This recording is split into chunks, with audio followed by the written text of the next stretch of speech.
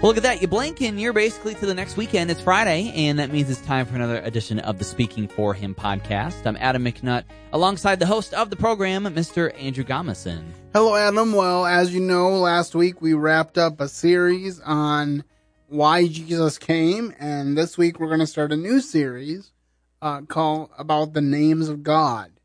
And there's a verse in Hebrews that says that him that cometh to God, in Hebrews 11, I believe it's verse 6, says, him that cometh to God must believe that he is, and that he's a rewarder of them that diligently seek him.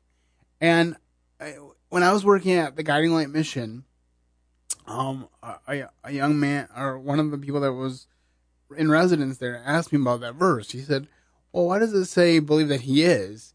He is what? And I started to think about it, and I realized for the first time, or at least afresh, at that time, that the reason it says believe that he is because anything positive that you can think of that we need in our lives, God is. And the names of God help to highlight some of those positive things we need, which is why I decided to start this series. And it will be the same way as other series we've done, where we'll do them throughout the weeks and months to come. But we will take breaks to have other content as well. So just continue to listen. And as always, these podcasts are available free of charge from the website. So you can download them if you wish. And if you want a CD copy of the series, I can make sure that you get that as well. But today we're just going to introduce the names of God that we're going to be selecting. Now, I saw on a website that there was 923 unique names for God in the Bible. Wow. We're not going to go through all 923 on the podcast systematically, although you could. We're going to do 5, and we may come back and do a second series later with more, but these are just 5 that I chose, and we're going to highlight them. But before we do that, Adam, why don't you give us our quote of the day? The name of the Lord is a strong tower. The righteous runneth into it and is safe. It's Proverbs 16:10. Now, there is a camp song that I used to sing, or that we used to sing at a camp we used to go to. And I'm going to do something I haven't really done on the podcast. I'm going to try to sing it. And it goes like this. The name of the Lord is a strong tower, the righteous run into it, and they are saved. The name of the Lord is a strong tower, the righteous run into it, and they are saved. Blessed be the name of the Lord, blessed be the name of the Lord. Blessed be the name of the Lord, Most High, O Most High. Blessed be the name of the Lord, blessed be the name of the Lord, blessed be the name of the Lord, Most High. The name of the Lord is a strong tower, the righteous run into it, and they are safe. The name of the Lord is a strong tower. The righteous run into it, and they are safe. All right, so that's a little flashback to my Lake Ann camp days, and I hope that that comes across well on the audio. I know I didn't lose my breath doing that song, so that's a good sign, because I often have that issue.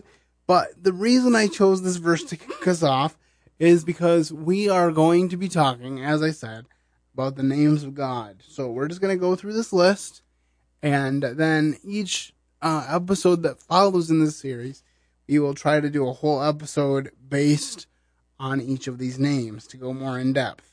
So the first name we're going to talk about in this series is Abba.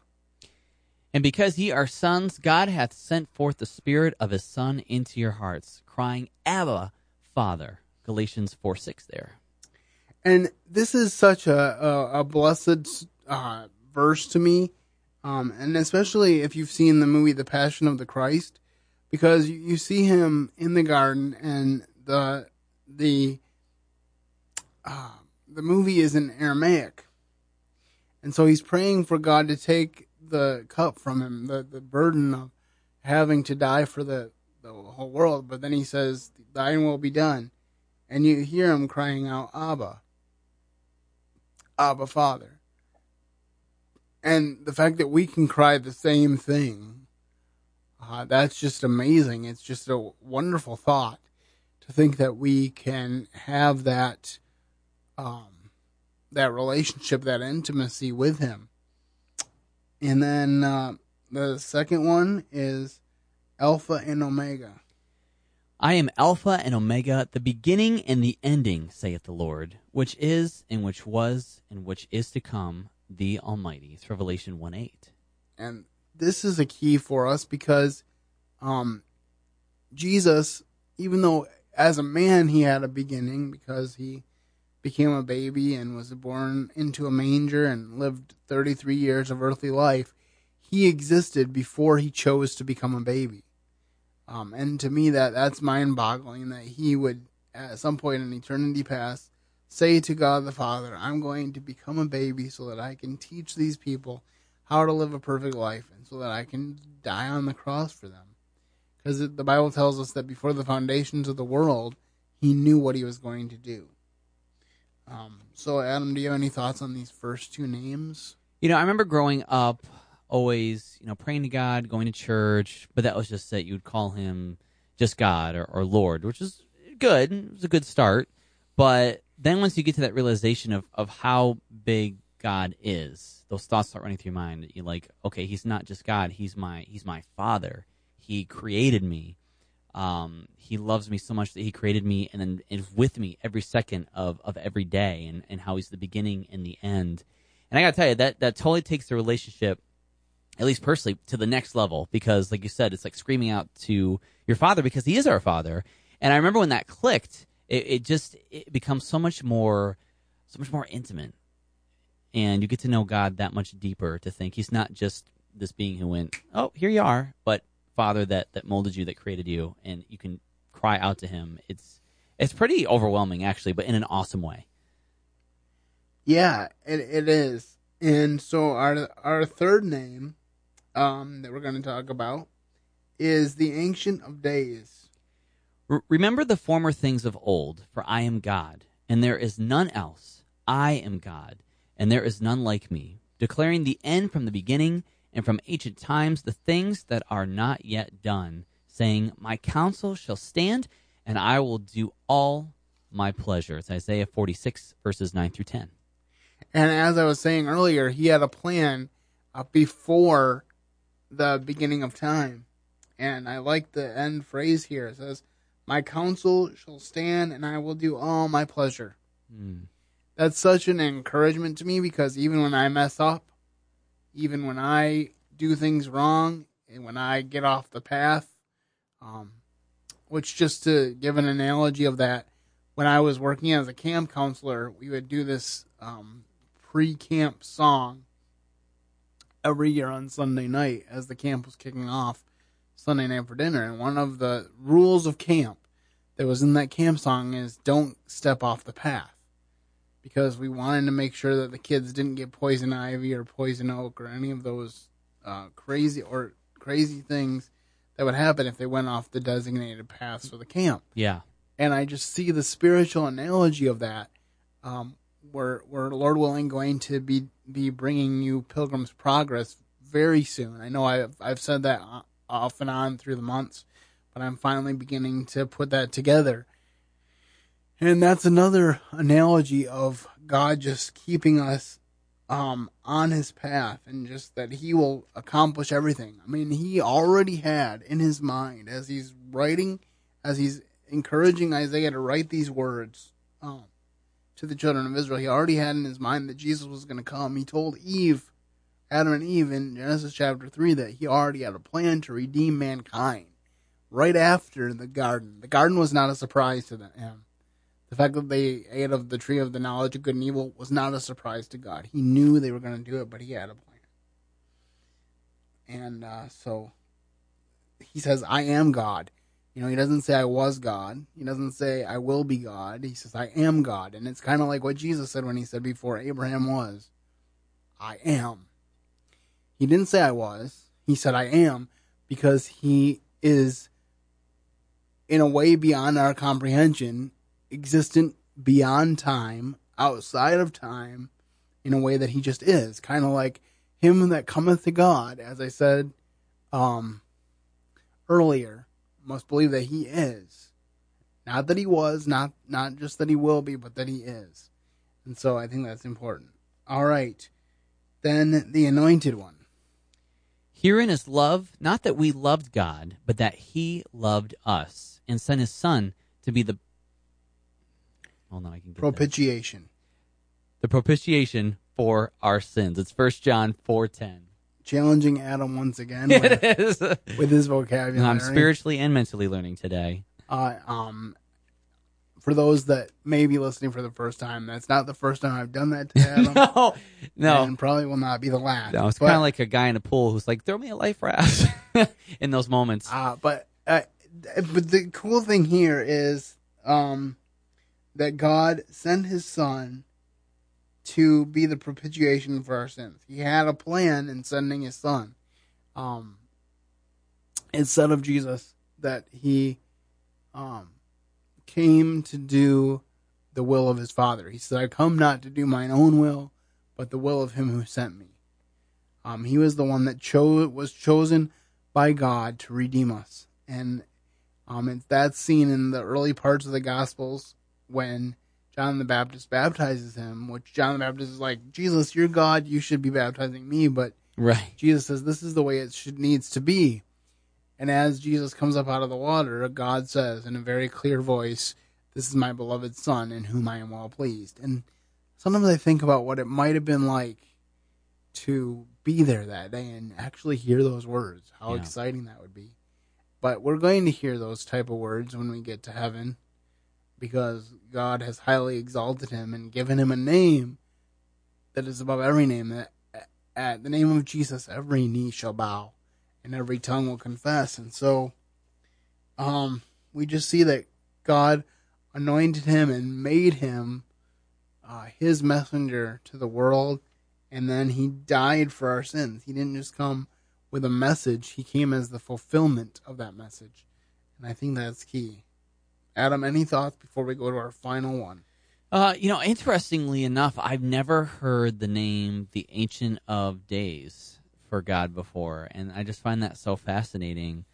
Like you'd mentioned, where God's saying, I am the days, I am the ancient, I am the present, I am the future. It's his way of declaring, like, I am, and it's so interesting that that's the name, at least one of the names out of, I think he said like 900 or something, that was picked. So I think it's cool when we get to learn more about God, especially God the Father, like this, because obviously you learn about him in the Bible, but sometimes he's so amazing and huge and wonderful. Like sometimes it's hard to kind of connect the dots to learn more about him. So to be able to hear about his names and such, it's just really cool.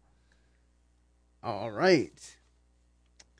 And then our final one for this series, and as we've already alluded to a couple times, by no means exhaustive, and I would encourage you to do your own study of the names of God, but the everlasting God.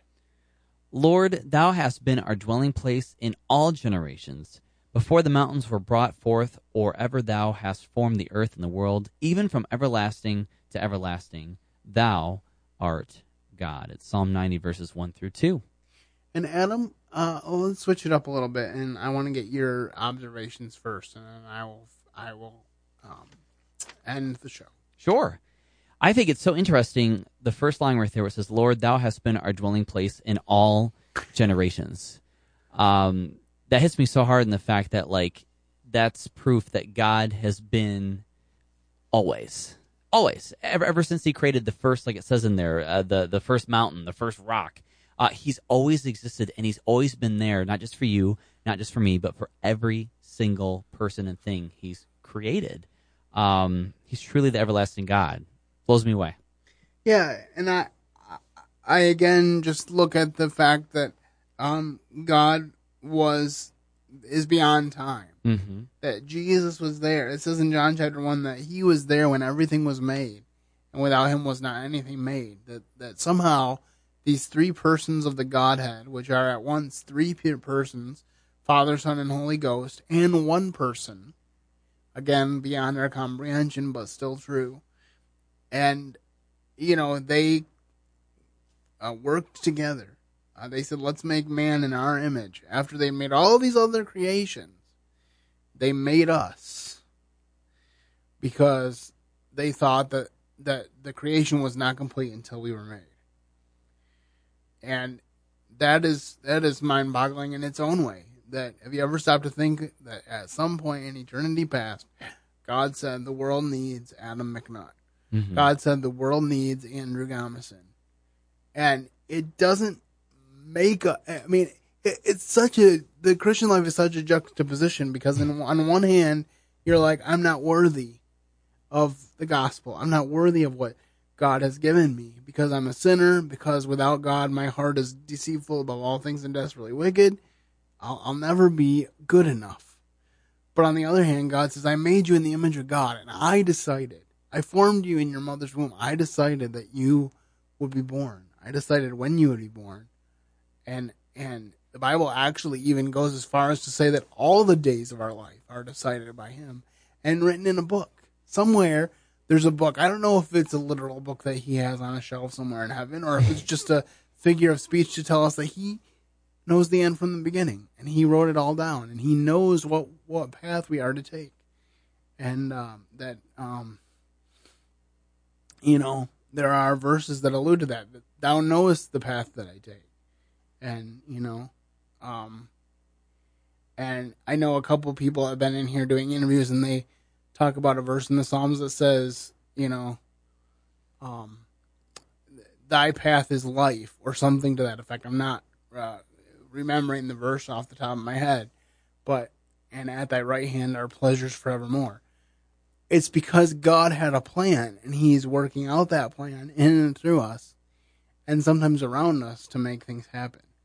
When I look at all the people that God has allowed us to interact with and intersect with through the Speaking for Him podcast, and when I look at the people who knew people, and just, even just looking at Facebook, and you see you see all the people that you're mutual friends with, and every once in a while there'll be one and you're like, I didn't even know these two people knew each other. Right. I know them, but I didn't know this other person that I know knows them. And it's just really exciting to see how God weaves people together. And it's just one of those things where he's showing, I'm the everlasting God. I have all this in hand, all this plan. You just have to, in a sense, you just have to be along for the ride. But as you follow him and as you walk in his ways, he will illumine more of the journey. And hopefully as we learn more about these names of God, it will help us to continue to stay close to God and continue to serve the one who has done so much for us. So I definitely appreciate you taking the time to listen to this podcast. Please take the opportunity to share it with at least one friend if you find it worthwhile. And just know that we are excited to continue to share the love of God through this podcast.